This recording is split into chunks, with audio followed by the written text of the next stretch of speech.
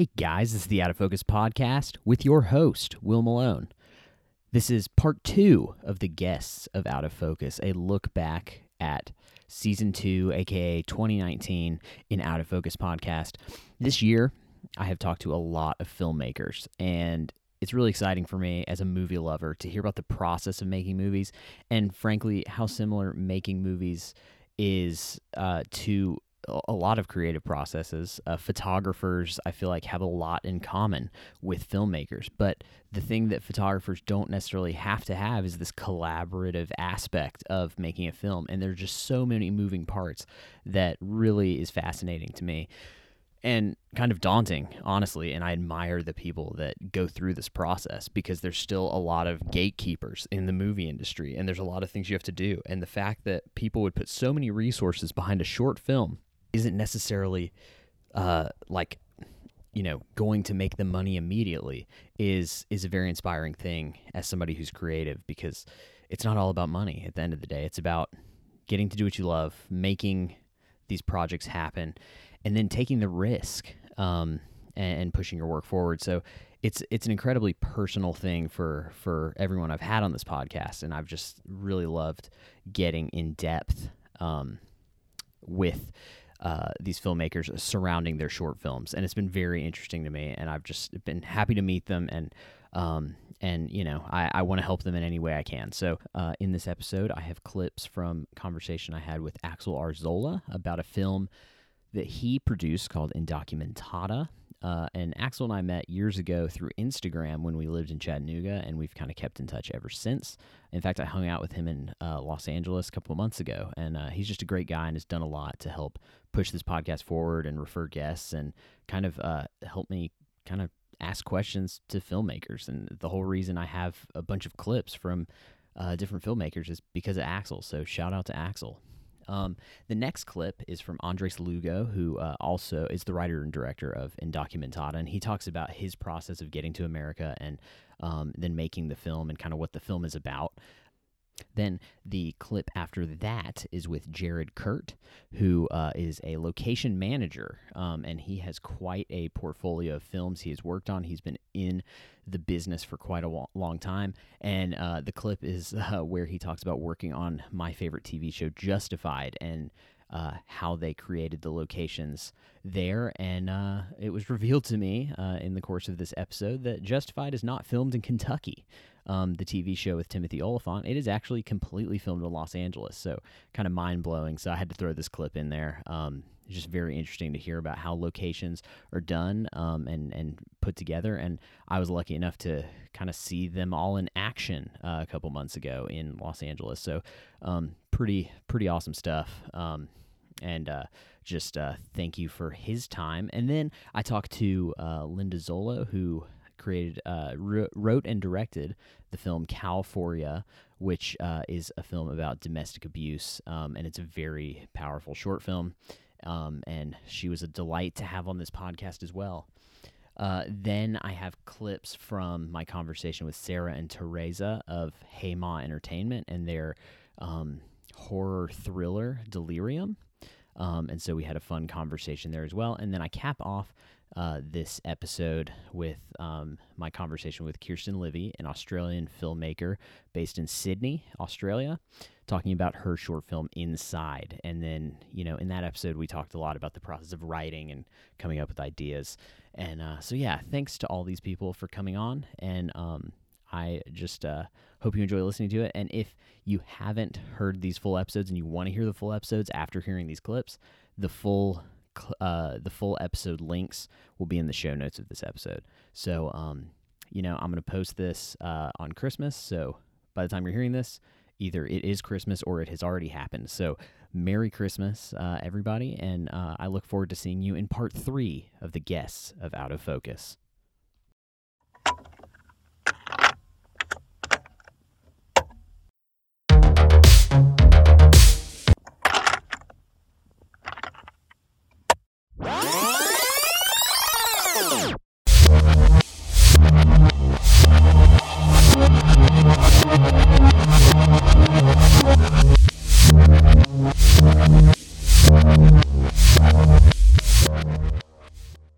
happen.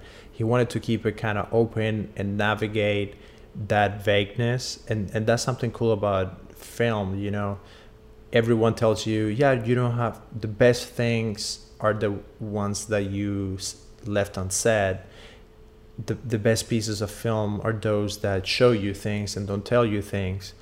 And let me tell you, that's easier said than done. It's really tricky to get that mix right, because you're always trying to convey story and let people know what happened, but at the same time you don't want to tell them too much so it's not boring. So this one was very well executed on his part, and I'm really happy about it. Now, talking about the immigration subject, that is another subject that is very nuanced and complicated. It's not as easy in black and white as some people want to paint it. Right. For me, with my experience being an immigrant and being a political refugee and all that, I was lucky. Like, I was lucky, but at the same time I wasn't. Like, I came from a pretty rough place where I got in trouble for speaking my mind and for not wanting to be part of the communist thing. And I was lucky that the US had a law in place to help people like me make their way to America and be free. And you have no idea how good the US is. Like, you have no idea. This place is amazing. This government is amazing. And yeah, sure, we have problems and there are things that people want to fix. But the US is far from being like this monster that everyone wants to play it as. We are free here to do so many more things than what I could do in my country. And I got lucky that I got an opportunity. If I had come from a different country and my immigration status was different, would I have come to America? Sometimes I ask myself that too. Like, if I was in Mexico and I couldn't come legally, would I have just jumped the border and come illegally? Maybe. When you have to put that into perspective of what do you have at your hand and the opportunities that you could have in this country, and especially the opportunities for your kids at that point, then it makes for a pretty good case to, yeah, let's risk it. And sometimes you're going to do something against the law, but the difference in the lifestyle and the opportunities that you have are so much different that sometimes it's like, yeah, I would do that too. And if you have to live as an immigrant for a week in the US, that will be extremely hard, because when you think about it, you wouldn't have access to just go in and open a bank account or get a loan or get a business going or do this or that. It's really tough for whoever is living illegally. And even so, I would still prefer to have that life than to live in a third world country where you don't have access to so many other things and you don't have the possibility of like build something. At least that was the case for me in Cuba. And I would rather be an illegal immigrant in the US than to be like a well-established filmmaker in Cuba where you're not even able to buy milk for your baby because there's no milk in the store. So I think that is something that is really hard to make a decision on, because I do agree there has to be some kind of regulation, but I don't know personally where to draw that line or how to go about that.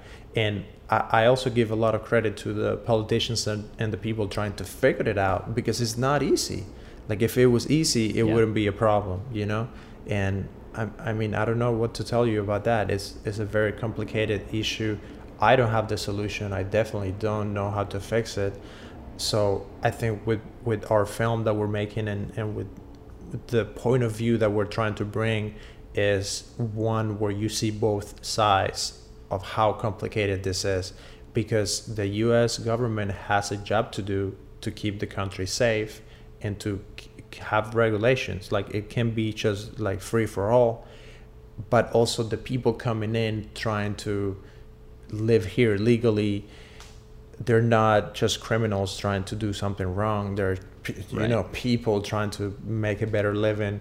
And I mean, that's very close to why this country was created in the first place. It was people running away from a bad situation, trying to make a better life for themselves. So I think that's the big dichotomy that the US is living through today. And I don't know how to fix it, but at least with my film, I want to talk about it and let people know, hey, it's not black and white. Like, it's more complicated than that.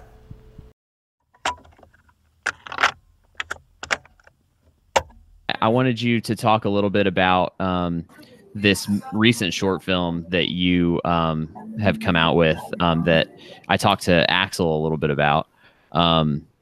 Indocumentada, or actually, you can probably pronounce that better than I can. But I would like to. I mean, so what's the story behind that? It said it was a true story in the beginning of the short film. So kind of like, where did that come from? And yes, yes. Well, the name is you said it correctly. You said it okay, great. It's Indocumentada, and well, this film stars. I recently moved.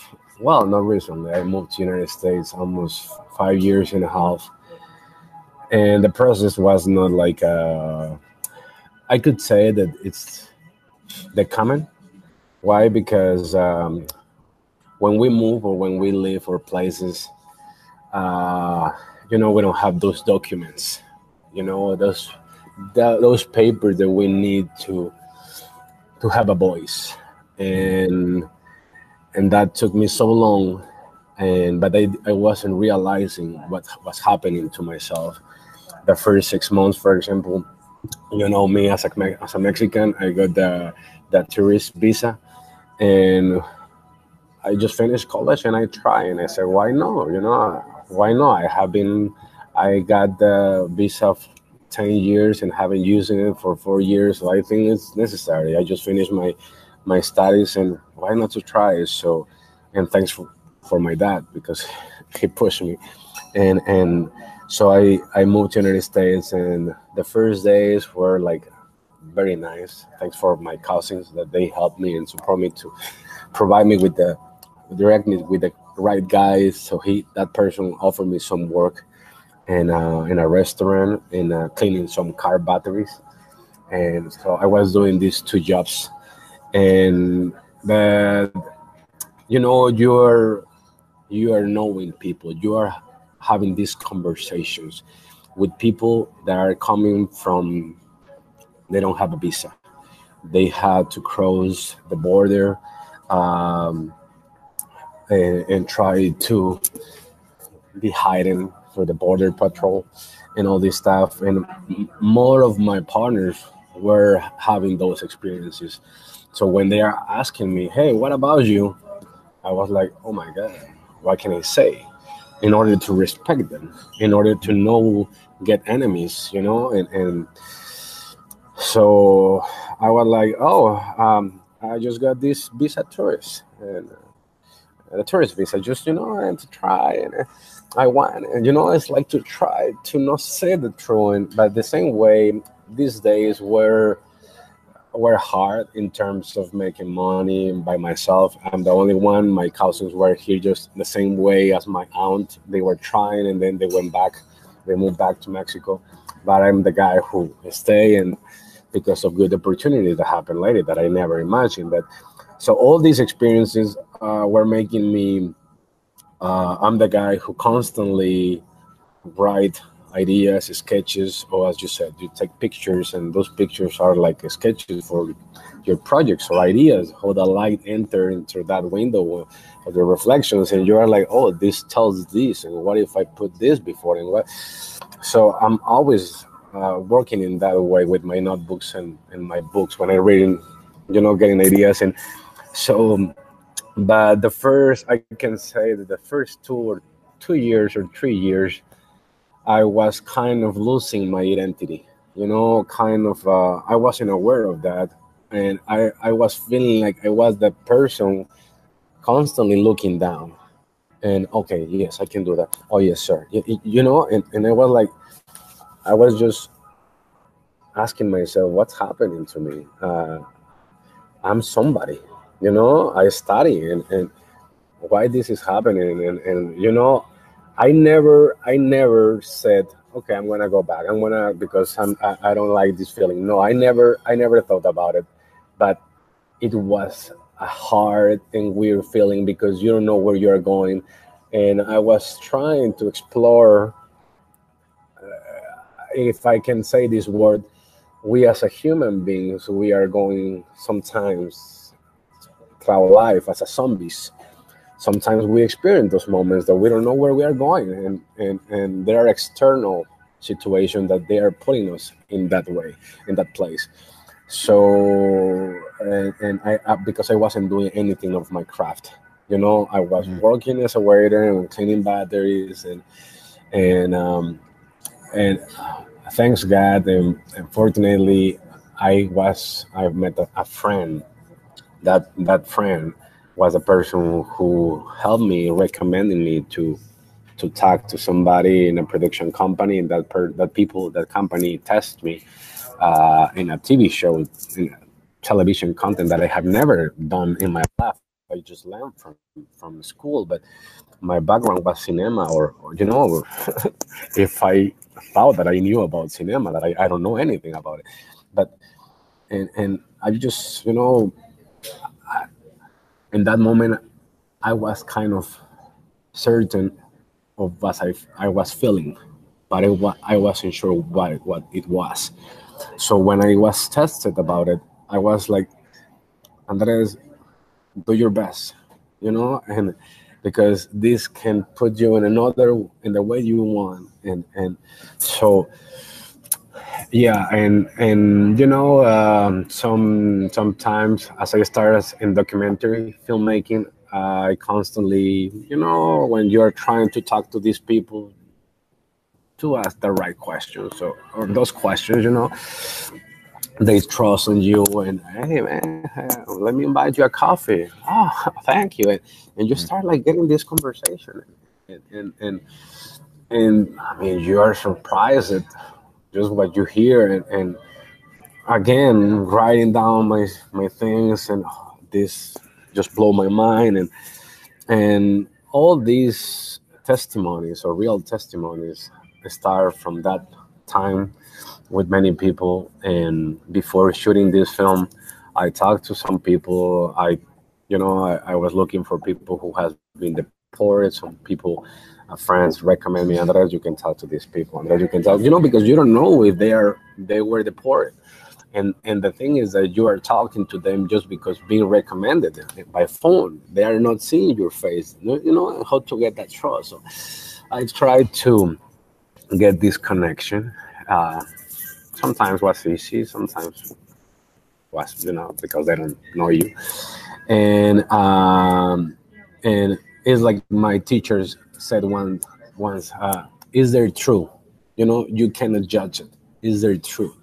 So they can say many things, you know. Sometimes we are mixing our nightmares or dreams or experiences, and when you are having this moment to talk, you know, human brain works in a very weird way, and but that's the moment that you can't talk. And so the same thing happened to me. uh, First, this I was developing this story as a feature, and i I stopped writing and directing in 2012. And I start focusing more in my career as a cinematographer, more in my images and camera.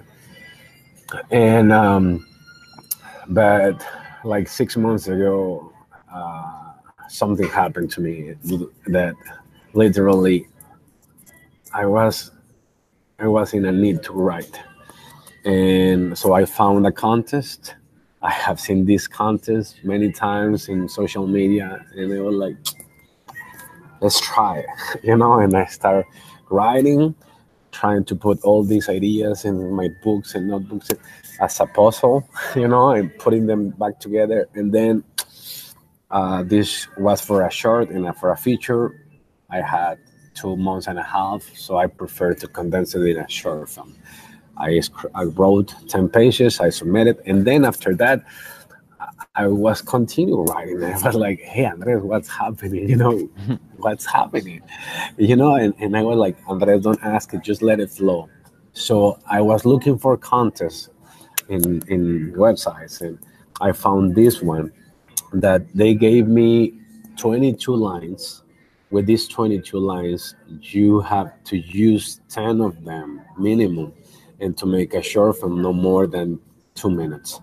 Um, Only the story, without including the credits. So I was like, oh my God, this is really exciting. So with my roommates, I start working with those lines, how they flow, and and I start realizing these lines could be in order or disorganized. And okay, so I understood what the lines were, how they were. So I was my project that I was developing and other things. I was like, okay, let's create character. What happened?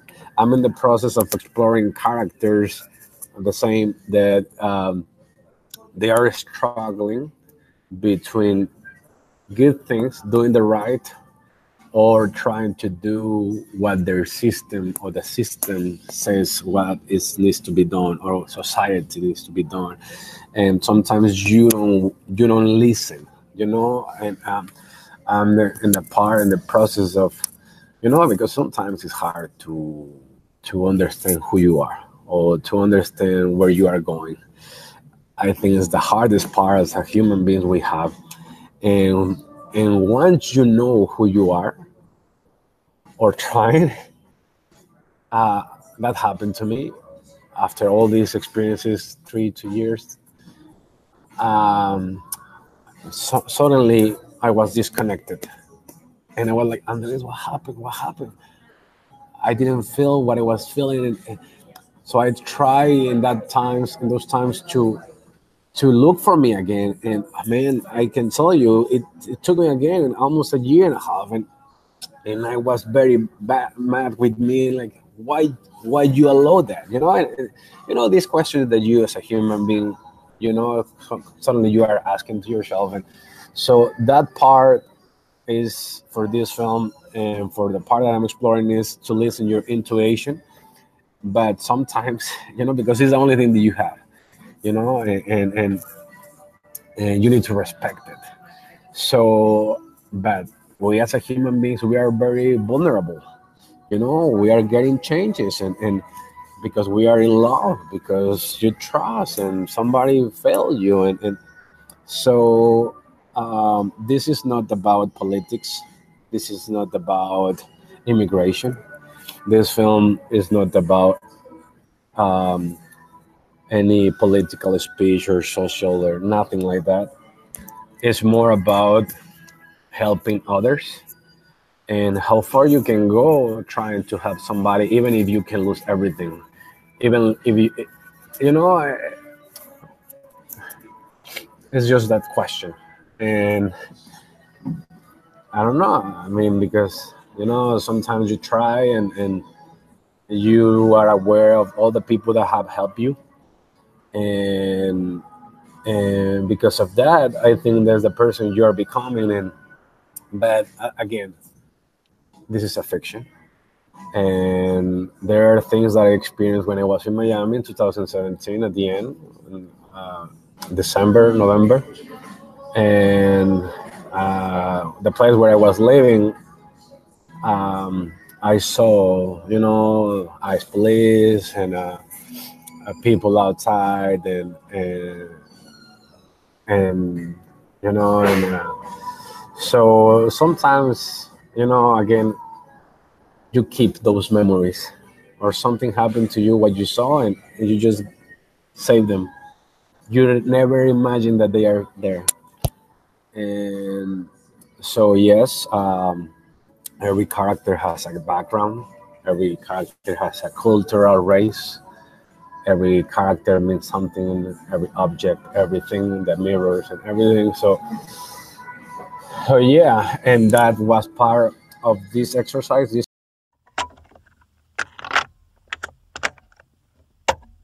By proxy, places that didn't work in person, you know? Yeah, so I mean, I noticed you like I looked through your IMDb. You've got quite the portfolio, and one show in particular is one of my favorite that I saw was Justified, and Yes. I was curious about that because that's definitely not in Los Angeles, right? So like, what was it like finding locations for that? Was it filmed in Kentucky? Okay. None of Justified, except for the title sequences, were filmed in Kentucky. The pilot was shot in Pittsburgh, and Gotcha. I was the manager on all 6 seasons that were shot in Los Angeles for Kentucky, which is very difficult. And believe it or not, it's funny that you bring up Justified, because it was since Justified that I'm kind of like the sci-fi period action guy. So Justified, listen, as a location manager, I'm known to be really good at faking one place for another. I'm also good at period, which could be the past or the future, because I consider sci-fi, it's like doing period, it's just futuristic. And then action, I just had a lot of practice, and what I mean by action is permitting, flipping a car, throwing a person off a building, machine guns, helicopters. But anyway, back to Justified. I kind of got my foothold and my reputation in what I do a lot from that show. And the reason why is nobody could believe we shot it in LA, never mind not Kentucky. Yeah, seriously. And when we went to approach the show, I said, guys, we're shooting in Los Angeles. Every season's going to be from September to March. So we're going to be in the winter, and, you know, things are going to be dry at the beginning of the season and green, I mean, not green. And as we go through the season, that the foliage will get greener. So the big question is, where do we film this? Because LA is a desert. And it just so happens that about a half hour north of Los Angeles is a town called Santa Clarita. And it's kind of a suburb. And Santa Clarita has has a town another 20 miles away from it called Green Valley. And the reason why it's called Green Valley is because there's an underground water system, and that particular little valley stays green all year round. So Green Valley was a great place. And it's an obscure area that most people in Los Angeles don't film in because, you know, it's 30 minutes from the city, and then it's another 20 minutes, and you're outside the zone.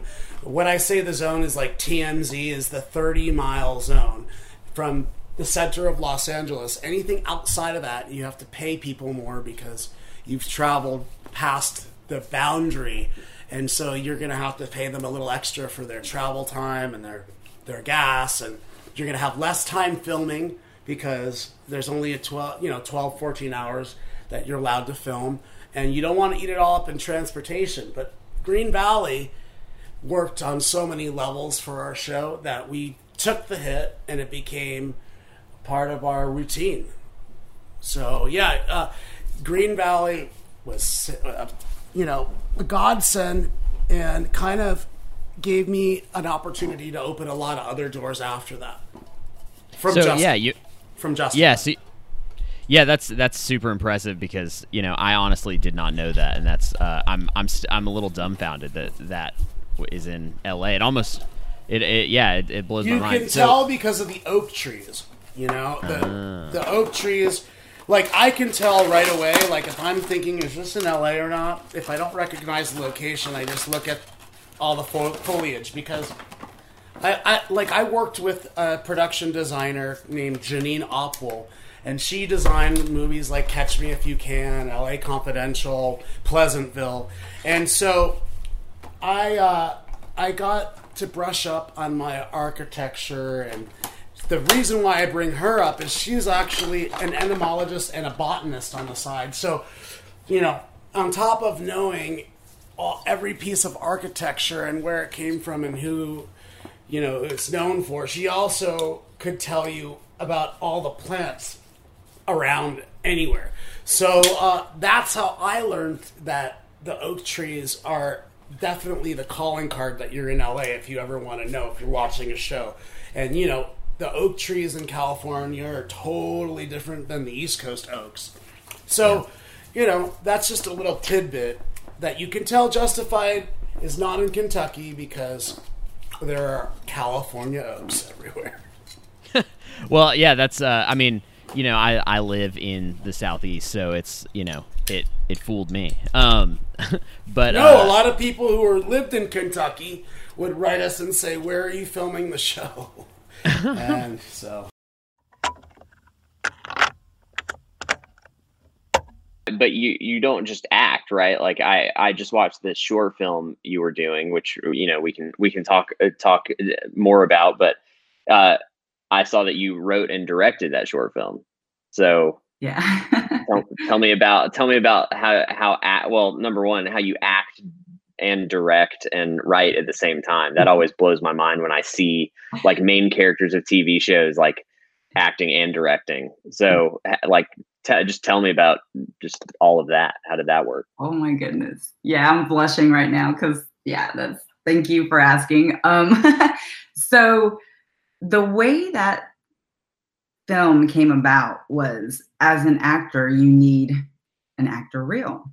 And I had done a number of student films and things and some indies, but my footage wasn't coming to me. So I'm like, I need to create something. And as I mentioned before, I'm constantly like having stories in my mind. Like I can see a film from beginning to end. And that was a scene that I had wrote, and it was like you were stepping into it. So originally the scene where she's on the porch with her son, I had visualized something a little bit different so I can encapsulate it quicker.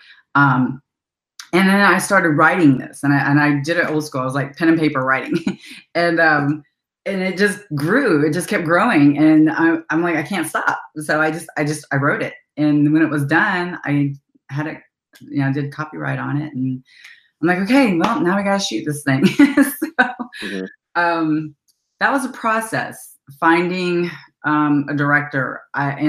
I had someone who actually helped me rewrite, and the film went through the script went through about 4 rewrites.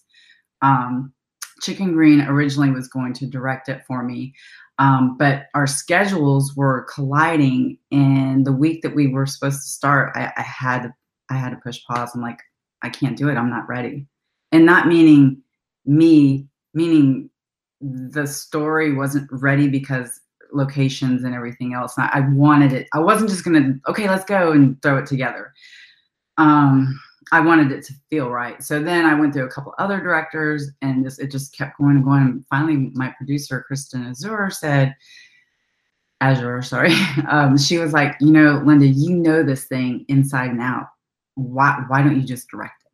And I said, because you're not supposed to direct it if you're in it. And she's like, who says that? I'm like, everybody says that. And she's like, okay, so Clint Eastwood, and she starts naming all these people. I'm like, yeah, but I'm not them. So it's just like, trust me, you can do this.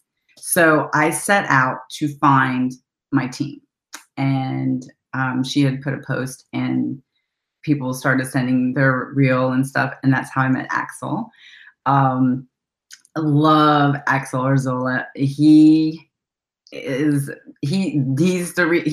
executive producer for a reason. I mean, this guy,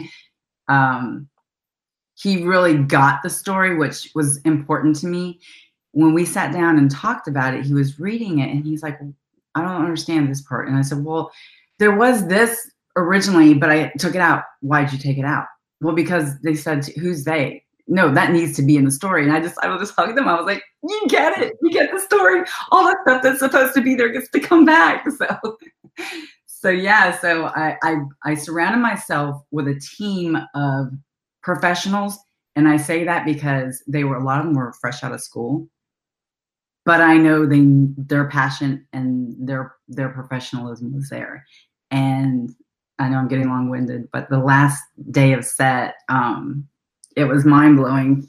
I mean, Frank Bragging was one of our key PAs, and he said, congratulations on your baby.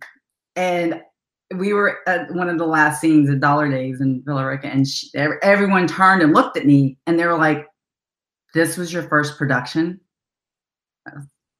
Yeah, I mean, just embarrassed, and they're like, they were blown away. They thought I had been doing this like a long time. And I was just like, Nice. that was the best compliment I think I could ever got. I mean, and everyone just loved being on set. The energy was amazing. And it wasn't me, it was everybody. So why this story in particular? Because when I watched it, it was kind of going one way, and then it just like took a turn that was like pretty shocking. Like I was like, whoa, all right, we're going there, you know. And I really like, I enjoy things that like kind of take me down this path and then like just go somewhere into a different path that you just don't. I mean, that's kind of the joy of watching movies. And so, like, how did you get there? Are we talking the ending or the climatic part? Well, I just mean like just the whole story, you know, from story. beginning to end. Like how does this story, like, how did you get to this story? So there is some personal experience in the film, in the story. I am a victim of domestic violence and a survivor. Thank God. Thank you, Lord. Thank you, universe. Yeah. So now I'm going to get emotional. Sorry. So yeah, that happened to me. And when I wrote this scene that grew into the film, it wasn't me, it was Connie, which that's what I wanted to, like, you know, separate the two. But I knew her pain, and I don't have children, but I know that if I did, and that was a blessing that I didn't have children with him, what I would do to protect my son. And so what was happening, or my child, what was happening, she knew that he was getting old enough to be aware. And it was like she had to make a choice. And so that feeling there was like real, like, what would you do if that was happening to you? Even if you didn't have children, like, how would you handle this? And there's so many, and I don't want to just say women, because there's also men that are abused, because, you know, you have different types of relationships. You could have male-male relationships and female-female. You know, there's abusers in all kinds of relationships. And to be able to find the strength to leave it, because a lot of times you think it's over because it hasn't happened, right?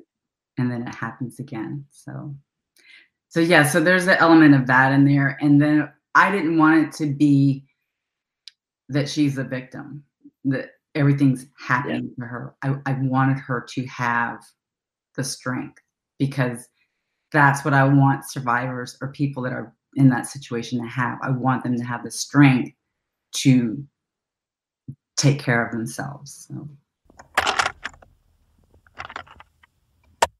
So you said you like to hang out in like the comedy kind of space, but you're working on a psychological thriller. So what's the connection between? No idea. No idea. It was an idea, and I thought, wow, that sounds like a pretty sick idea. And just, you know, I don't know. And so originally, like I had said before, originally I wrote it as a monologue for Halloween, just to give some content for my daughter to post on her Instagram page, where she could do a monologue that was a little bit creepy. But I liked it too much to make it just a monologue. So that's how I ended up doing that psychological thriller. And I don't know, my mind is always all over the place. What's funny is that when we first started it, to be quite honest, I couldn't wrap my brain around just by reading the script. I was like having a really tough time wrapping my brain around the synopsis, so to speak, or the concept. And I'm like, but I knew once I saw it and we were physically and tangibly on set and seeing it happen. And at the table read, I think, is when it finally all just kind of clicked, all the characters and everything clicked for me. And when we started talking about, well, what now? What are we going to do? And at first we were like, ooh, this would make such a good series. But because the concept is so rich and the character arcs are so big, it was like, well, maybe a feature film. And so I was like, well, I'll give a try writing off of what the short story was and see what happens. And now it's like I'm so deeply in love with it. There's a problem there, but anyways, and I know Sarah is hilarious. I mean, absolutely hilarious. And so when it comes to the comedy, it's like now there's that equal balance, because I'm like, oh, I don't know about like, how would we start writing this comedy? And she's like, oh, trust me, I got this. I'm just laughing thinking about it. And so it's funny how we've kind of all found, and Tanetta's a literacy coach and editor and stuff. So obviously that greatly helps when writing. So, yeah, and yeah, I guess you don't have to answer this, I guess, necessarily, but like I'm curious, just for anybody who's listening who has, kind of like you guys, has in mind a project, like how do you go about like funding a short film like this? Like how do you said you bootstrapped a lot of like getting the jobs done, but like how do you go about even like starting to pull that together? So what we did was we like Teresa had said a little bit ago, is that we negotiated a lot of stuff, and we got a lot of people to comp things and give big discounts. And we set the budget for ourselves to pull out of pocket for all the extra that we needed, just to be able to get, like any business, you have to put money into it to get anything out of it. So that's just how we looked at it.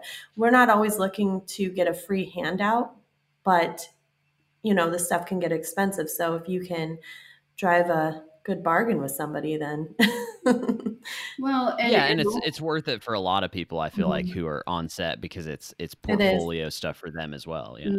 Well, and that is exactly the approach we took, because it wasn't like, oh, we need to go out and find a whole bunch of people that'll do it for free at all. Like that conversation was never had. It was like, let's kind of, we don't even know what goes into this. So let's just start having conversations with people that have done it and see if they believe in what we've got and are willing to do it, because it'll boost their portfolio. We're just trying to start one and see what happens. And like, it does sound very cliche and cheesy again, but it was like it was meant to be.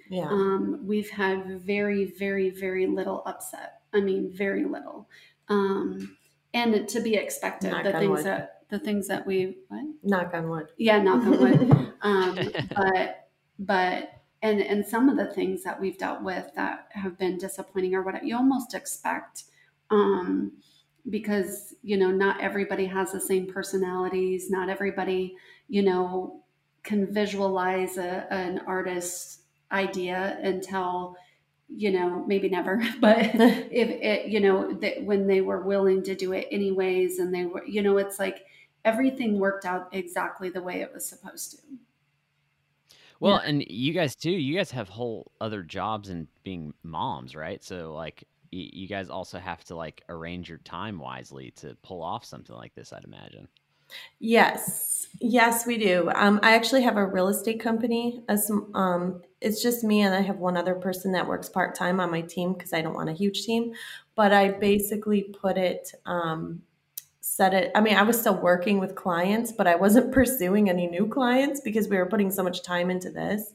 And then trying to, still be there for my kids. And I have another daughter that I can't neglect. So I'm trying to make it to all her stuff. And she's just went into high school, is on the volleyball team. So, it's a big deal to her. So I was trying to balance everything.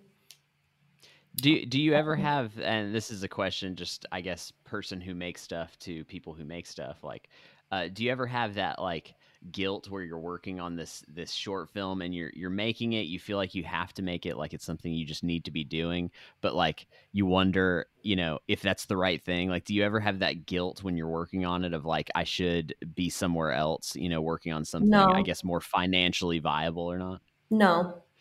No. Okay. Well, no, I didn't feel that way because I felt like I had to do it. Like I didn't, there was nothing that was stopping me after I got into it, because one of my things personally is that once I say I'm going to do something, I have to follow through and I have to finish it. Of course, there's things in this life that we do and we don't, finish, but if we're not passionate about it, how can you? Right. No, for sure. Yeah. I just always wonder, because it's like, there's just a lot of noise and, and I don't know how much you guys stay in touch with, or hang out on the internet or do all that kind of stuff. But there's so many people that are like, this is the way you should do things. And, oh my God. Please. Yeah. I just ignore everyone. I do everything the way. I had somebody tell me last year, don't even waste your time doing that because you don't have a distributor, you don't have, this, you don't have that. And I go, oh, okay. So I just put it in my back pocket and did it anyways, because and I actually just shared something recently, like there's nobody in this world, no matter their position, that is what Trace always says, above you or below you. So I personally think that everybody has something positive and good to contribute to somebody else, and whether they want to do that or not is their decision. But I do feel ultimately everybody is equal, so nobody's going to tell me I can't do anything. And I think those are the people, to be honest with you, and those are the conversations that propelled us. Yeah, it pushes me harder. Yeah, it pushes us harder. And I mean, I posted it the other day too, but even from years ago when I ran call centers and stuff like that, I would tell my employees, if you say you can't, I hear you. You know what I mean? So don't say that and just do it and I'll see. You know what I mean? And if you don't, then just quit. But don't say you can't, because I hear you. And so at no point do we listen to people that say you can't or you shouldn't or don't or whatever. If anything, it's like, okay, I don't need to say anything. I'm just going to do it and they'll see it, Yeah. Yeah. So what kind of, I know I've seen that you're working on a particular short film right now. Do you want to talk about that a little bit? Sure. So it's called Inside. It's meant to be sort of a metaphor for being stuck inside an actual physical place. So in this film, a 40-year-old novelist, is kind of stuck inside a cabin trying to finish her first novel.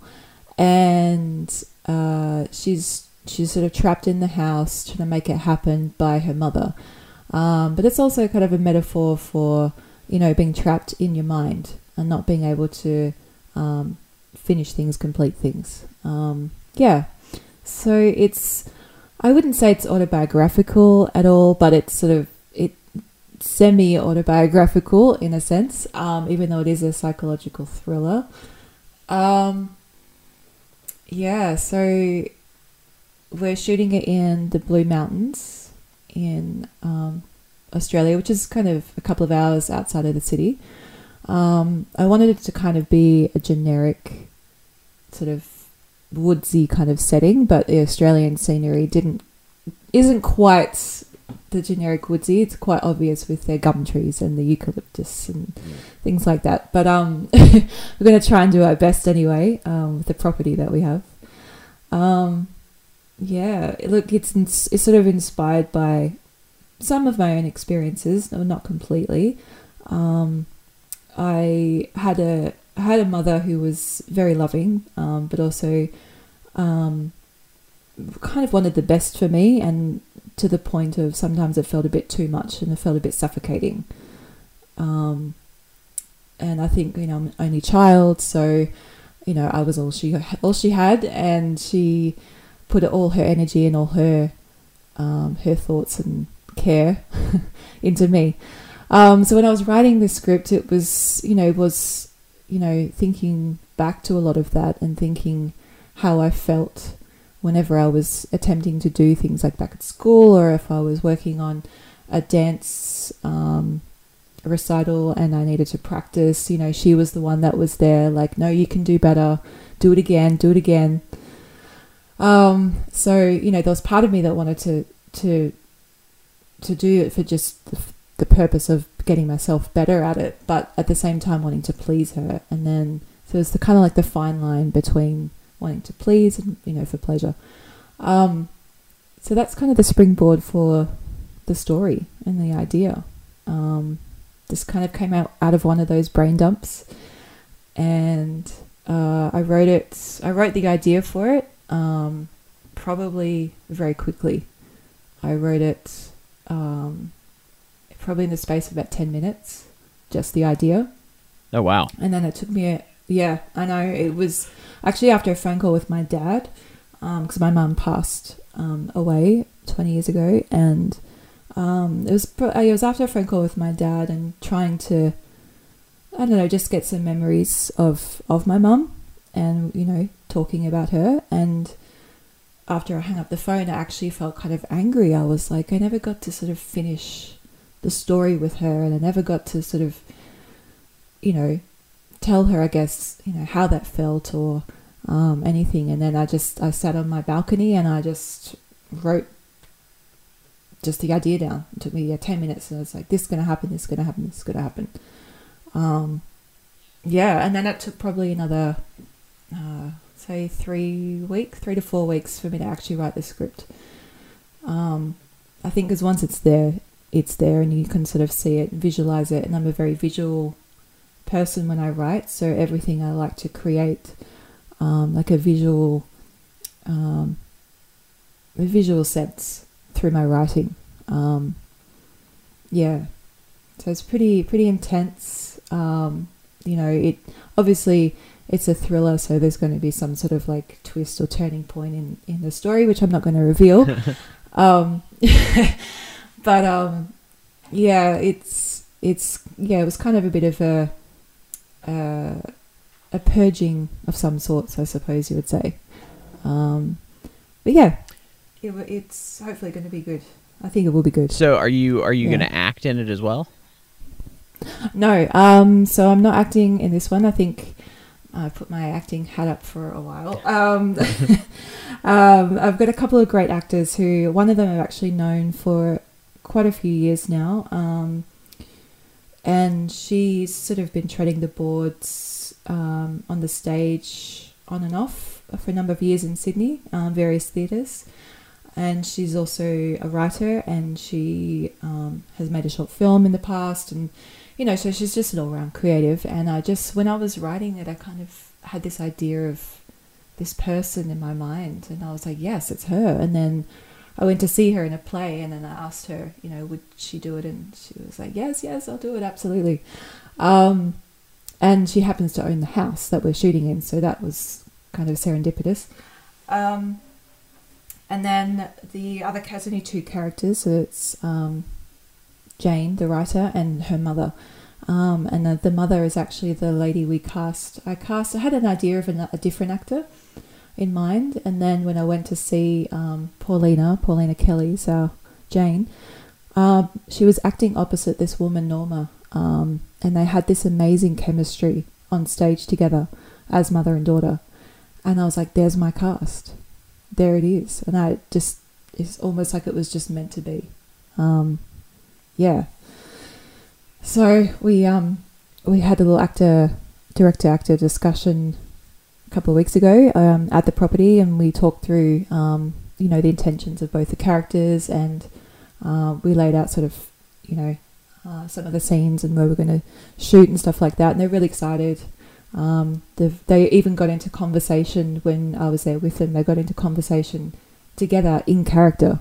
Oh, wow. Asking each other things. Yeah, it was just like, I'll just sit back and just let you guys do it, because, you know, this is awesome. So they're very professional. They're going to be lots of fun. Yeah. Well, that sounds exciting. Are you guys filming it soon, or is this? Yeah, so we're shooting. We're filming next Saturday, so Saturday the 10th. and Sunday. So we're shooting it over a weekend. It's going to be a long shoot because we need early morning and we need night. Yeah. But, you know, because our crew are from, you know, they do have like their day jobs that, you know, it's just what you have to do to get it done. Yeah. Yeah. So we've got some really awesome crew on board. They're going to be awesome. Yeah. Yeah. Working with light is fun. And by fun, I mean exhausting. Yeah. Yeah. Yes.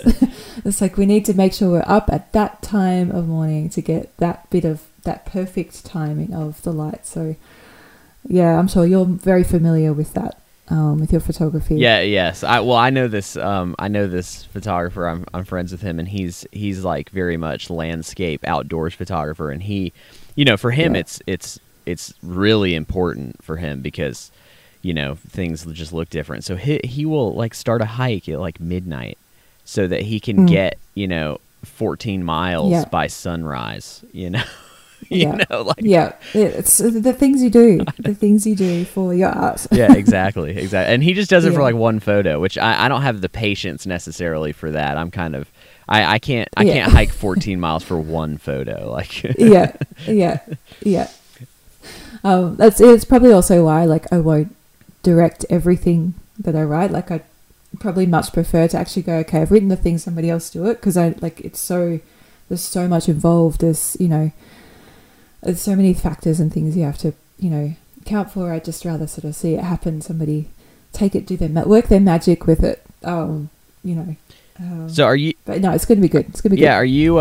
So I mean, do you do much like behind the camera stuff? Like, is that an interest for you as well? I do like some. I'm probably not very good like technically, so I'm not greatest with like knowing the camera settings and the lens type, and I just kind of give my you know, my mood boards and that to the DOP, and I sort of say, you know, like this I need with this kind of feel or this kind of tone, you know, color tone. What can you do to create it and make it like that? The producing side of things, I'm probably, because I'm quite an organized person, I'm probably quite good at that aspect, but I don't necessarily always enjoy that because I feel it gets stuck into like heavy like administration and just ticking boxes, and it's not as creative. But yeah, I kind of like a lot of the processes of filmmaking, you know, it's just all of it's... Well, it's just part of it. It's part of the story. Yeah, it's part of it. The storytelling process, yeah. Yeah, it is. Yeah, absolutely. Well, and I think a lot of the time, especially for filmmaking, like, you know, sure, you know, Roger Deakins can make a shot look beautiful, but it, you know, a beautiful shot's only as good as the story it's helping to tell. So it's like, you know, being technically skilled with the camera, I think is not as important as being technically skilled at telling a story. You know? Yeah. That's true.